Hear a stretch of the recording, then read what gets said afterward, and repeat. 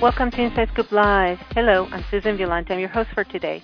I'm really excited to be speaking on the phone with Michael Cassano, author of Something's Bound to Happen, a poetry book that reflects the good, the bad, the ugly, and the beautiful aspects of life through the author's eyes. But before we start, let's learn a little bit more about Michael. Michael Cassano is an award-winning novelist, an award-winning poet, and the author of the critically acclaimed novel The Last Paradise. He has traveled extensively, living in many places among a variety of unique personalities. His lifetime resume includes waiter, cab driver, bartender, lumberman, janitor, and ranch hand in New Mexico. These experiences add authenticity to his written work. He's currently a geology professor at Eastern Michigan University and lives in a Michigan harbor town, enjoying the west waves of Lake Michigan. For more information on Michael Cassano and his books, visit his website at www.michaelcassano.com. Hey, Michael, how you doing today? I'm doing fine, thank you. I'm so happy to be talking to you because I've been a fan for a while with your books. Yeah. I'm the one that reviewed your poetry book that we're going to be talking about on this interview. So it's really a pleasure talking to you finally. Well, thank you.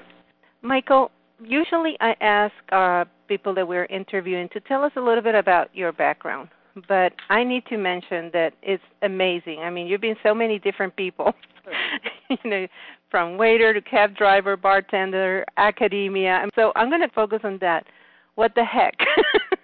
Okay. Did this interesting life of yours happen spontaneously, or is it something that you did on purpose for some reason, or tell us about it?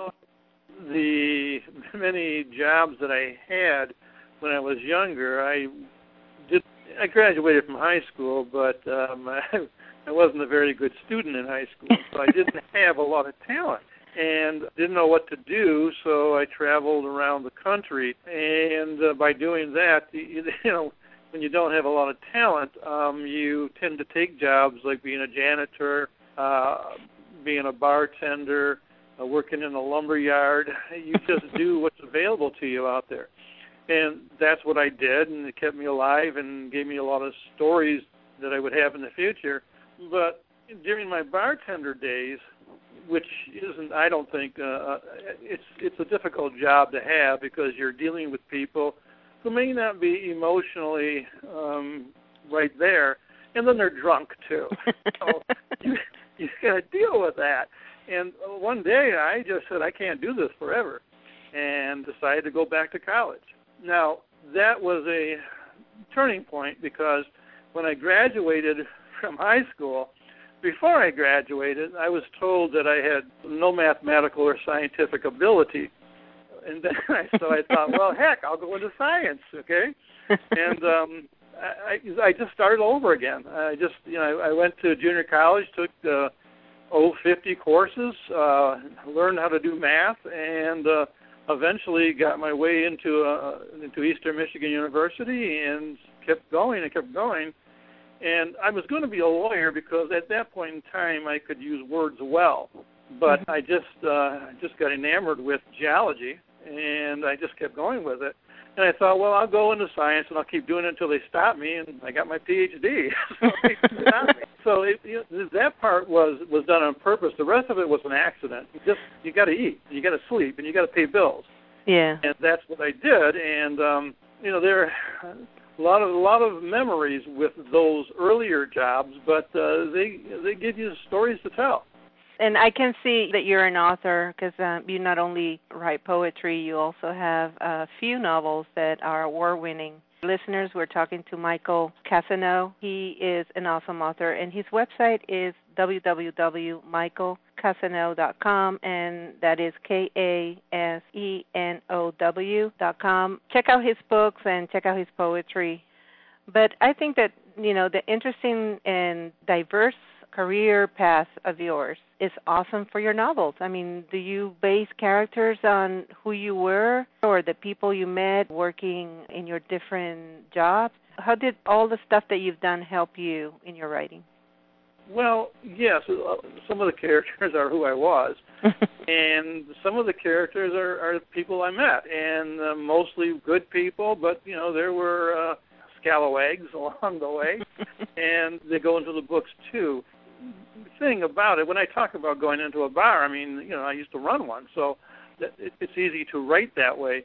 When I was doing those jobs, I had no idea I was going to retire into a writer, but I did, and those memories just keep coming back. And when I think about a type of person that I want to put in the book, I sit back and I think for a while, and I go, oh, this guy will work just fine, and so I put him in. So all the experiences that I use for writing and even in my poetry are things that I take from the well of my memory, so to speak. Yeah, and it sure makes research breathe. It does. I love that you tell us about your, I want to say, mentorship in high school. Somebody told you what you will never be able to do. Right. Because I went through the same thing in 6th grade, and I'm glad to see that you did what I did, which is like, they told me I would never be able to do anything with my hands in my art class. And so my first business actually was a pottery studio. That did very well in South America. And I can't tell you just how hard and long I looked for that principal of the school that was also the art teacher to invite her to the opening.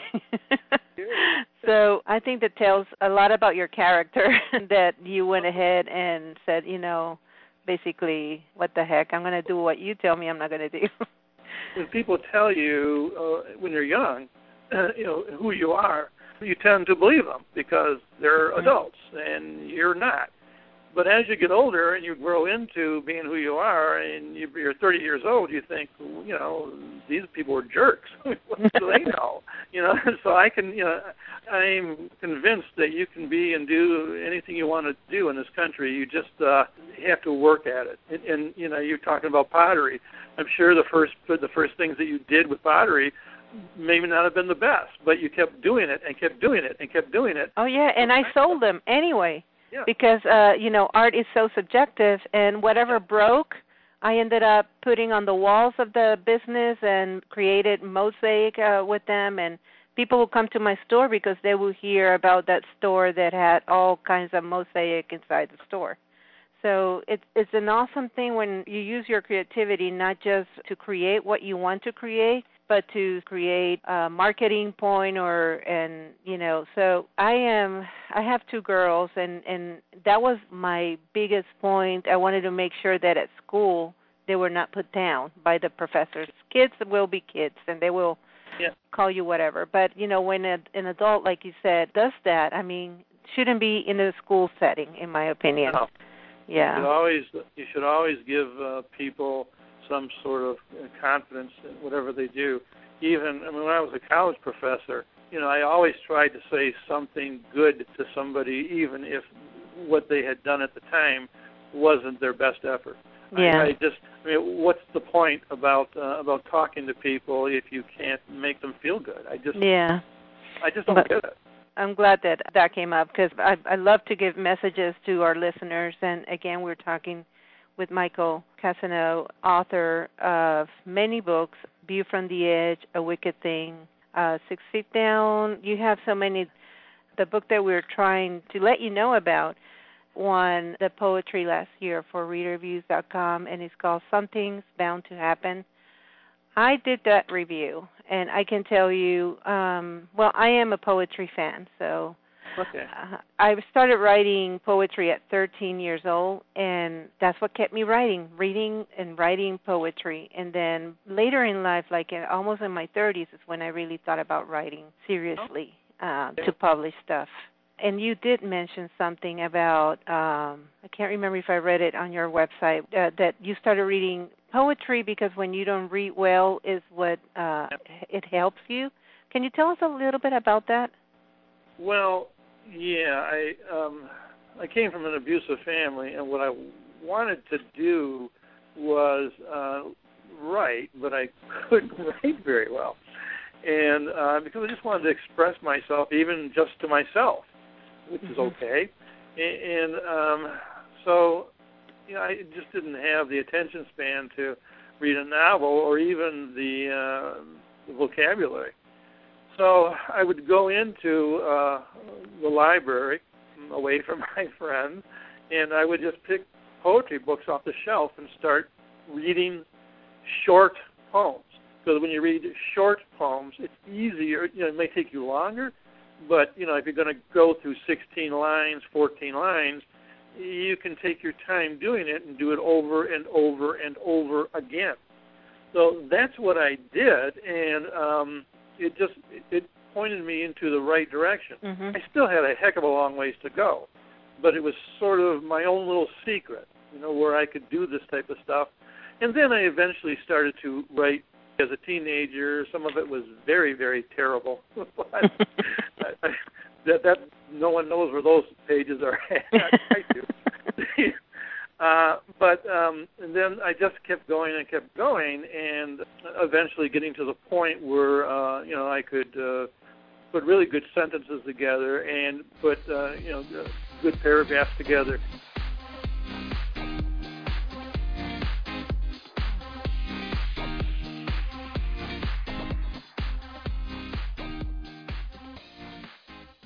Inside Scoop Live is a global internet-based broadcast specialized in interviewing published authors about their current books and their areas of expertise.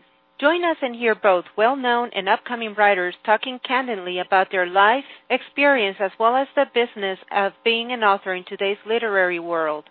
Always interesting and current, we strive to bring our audience high-quality discussions that spotlight a vast diversity of authors in the field today. Our interviews are available 24/7 through direct podcasts as well as MP3 download from your computer for your convenience. Please visit us at InsideScoopLive.com.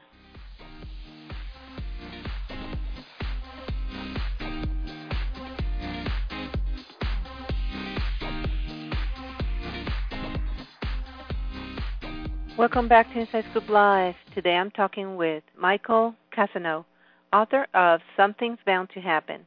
Stay tuned because we are going to continue this fun and enlightening conversation with Michael about poetry as a writing and reading tool or exercise, how the author's own non-writing background helped his writing, surviving, and living after child abuse, and so much more. But in the meantime, learn more about Michael Cassano and his books by visiting his website at www.michaelcassano.com. And that is KASENOW.com. The thing about reading poetry and writing novels is that you learn how to be descriptive using a few words, and that's what it really taught me, and it was good to be able to do that. I'm a fan of Stephen Crane and John Steinbeck, who could write something using metaphors and actually tell you a story while doing it. So it allowed me to be able to get my vision across quite easily. And then when I went into writing science books, with science you can't use metaphors. You got to be careful, and they got to be very short. They should be short sentences. And again, to the point, if you want your readers to read and understand what you're trying to write.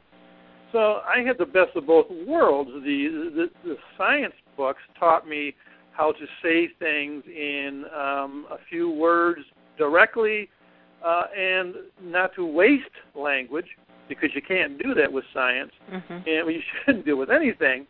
But also when I started to write my novels, I had a whole bucket full of metaphors to use, and just not to overuse them. That's the secret to it.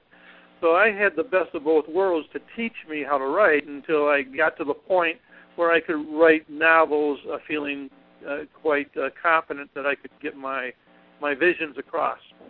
That was actually going to be a question of mine, how being in science helps your writing. I went into writing Spanish, and then from Spanish I went into English. And so my language barrier is what taught me not to use, because Spanish also uses a lot of poetic kind of tone.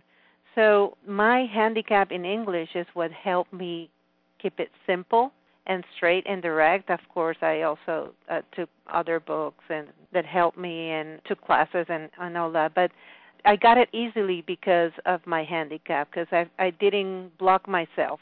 I didn't see it as a handicap. And it occurred to me that science might have been actually beneficial, and that's what you're saying here. Yeah, very much so. Yeah, and, it teaches you, for our listeners, if you're trying to write, there's no right and wrong when you're starting.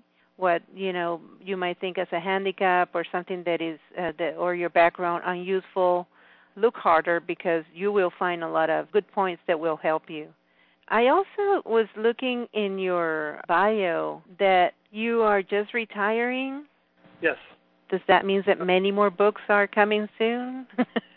It's funny, when you're not retired, you use your time very well. When you're retired, you tend to not. I mean, I'm having a good time, but I haven't. To answer your question, yes, I have a lot of ideas that I've written down that I want to do, and I'm actually working on a novel now, and that'll probably be done sometime next year. Mm-hmm. But I'm not in any major hurry to get these things done. So it's a nice place to be. But, if I'm writing and someone says, well, you want to come out and do this? Oh, yeah. So I come out and I do it. I'd like to get back to the point where I write 4 hours a day and sort of set myself down to do that in some sort of a discipline. Yeah. For the last year, I haven't been as disciplined as I wanted to be, quite frankly, because I have all this freedom. That's happening to me, too. It is possible. I know it is. My book series is about my dad, and he just moved in with my mom, and they're living with me. So I need to turn our conversations into book research at some point. Tell me something, Michael. You said you came from an abusive family, yeah. And I know that you want to read for us a poem. I think it's called Abuse. Yeah. Is this an expression about your childhood? Is it something that you wrote a long time ago? And I want to know, how did you go about writing on something that was probably traumatizing and very painful? Tell us a little bit about it, and then please do go ahead and read it for us. Well, distance with time. When you get away from something and then you look back upon it, it's easier to, you put yourself into the situation, it's easier to do it that way. I'm sure, after, during the times of the abuse, I'm sure, well, I never wrote about it. But it's easier to look back upon it. The thing that I have found to be really interesting about abuse, child abuse, is that it's always there. You just, you just can't get rid of it. It's like a tattoo, as I said in one poem. But as you get further away from it, you come to grips with it. The memories just aren't as jarring. They're still bad memories, but they're just not as jarring as they used to be. It's more painful for me to read stories about children being abused or anybody being abused, quite frankly, bullies in high school and that type of stuff, than it is to go back into my own life. I've been very fortunate. I've just bumped into the right people as I was trying to find myself, and they were really good to me, and they pointed me into good directions. They just did really nice things for me. So as I look back upon the abuse, it's from a distance. It's from a telescope, and it's very jaw-dropping.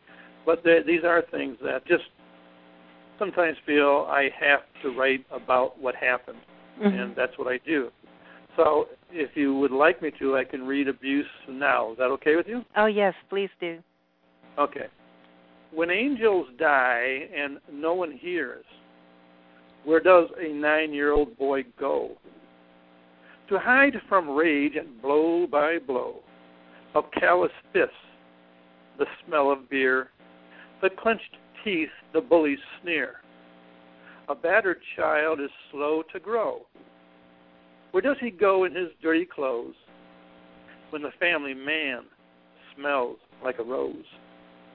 What does he tell friends about the welts, the lonely shame lashed blue on skin, the forever fear in the coward's grin. When a bad day unfurls the belt, when the soul's candle slowly melts, when being born is the awful sin. That's it. Oh, wow. It's heart-wrenching, especially to me that connects with a happy little girl poem to listen to you reading this one. Listeners, this is Michael Cassano, and his book is Something's Bound to Happen. It's a poetry book among many other books that he has there. I have many favorites from your book, and my favorites were Roads, Blackbird. A Little Girl Playing was actually really my favorite of all the ones that I read, because it just connected with me. We're getting close to the end of the interview, Michael, and I like to end it with a positive message to the youngsters, the people that are coming after us, whether they become writers or not, but hopefully they're all readers. What message would you give to all of those that have had a negative beginning and are in the middle of figuring out how to kind of get over their past? Well, don't listen to what people tell you who you are, because they don't know you. Understand that anything that you want to do to be successful, whether it's in business, literature, and loving somebody or whatever, it takes a lot of hard work. And so understand that you need to do that. Also, if you're with people, in a bubble with people who are negative and who want to keep you down in the hole that they're in, as Bob Dylan once said, you sometimes have to get rid of them. You just, they're not good for you. And so you have to make sometimes decisions that will make your life lonely for a while, but as you move out into that nice field of success, other flowers will come towards you, and good things will happen. Just do what you want to do, and no matter what somebody says, you can do it. You can get it done. It just takes a little bit of ingenuity, perseverance, and over time you will become confident, and then you can look back and say, yeah, I did it. Well said, Michael. And listeners, this is Michael Cassano. Check out his website and his books, his poetry. It's all in there. I mean, even his biography is interesting. So make sure that you check out his website. It's michaelcassano.com, and that is KASENOW.com. Michael, thank you so much for being with us. I really enjoyed this conversation with you. It was a lot of fun and at the same time enlightening for me. Thank you so much. Thank you for having me. It was fun. And listeners, thank you so much for being with us, and until next time.